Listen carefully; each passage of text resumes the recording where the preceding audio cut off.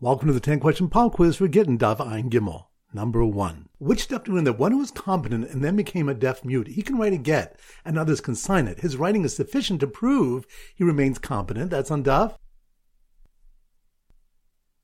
Ayin Aleph. Good. Number 2. Which stuff do we know about the status of the woman whose divorce is pending? Is she considered fully married or divorced and not divorced? That's on Daf Ayin Gimel. Good. Number 3. Which stuff when the Reish Lakish likens one who is Kurdiyakas to a sleeping person, whereas Rabbi Yochanan likens him to one who is a Shota? That's on Daf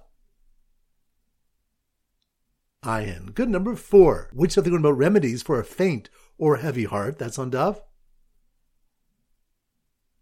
Samach Tes. Good. Number 5. Which stuff that the wife of one who said his get should take effect retroactively when he dies, she may not be alone with him, and the Gemara discusses the concerns of Znus and Kedushin? That's on Daf Ayin Gimel. Good. Number 6. Which of the that the laws of an ill person's get are the same as those for his gift? That's on Daf Ayin Beis. Good. Number 7. Which stuff does more discuss instructions given to 10 people to write or deliver a get? That's on Daf Samach Zayin. Good. Number 8. Which stuff if one says, this is your get from today if I die from this illness, and the house collapses on him or a snake bites him and kills him, ain't no get. It's not a get. That's on Daf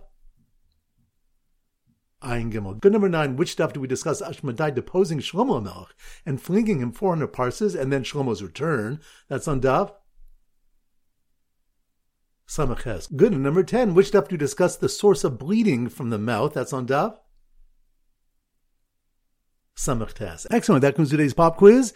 This is Rabbi Avram Gold from Zichu wishing you a great day and great learning.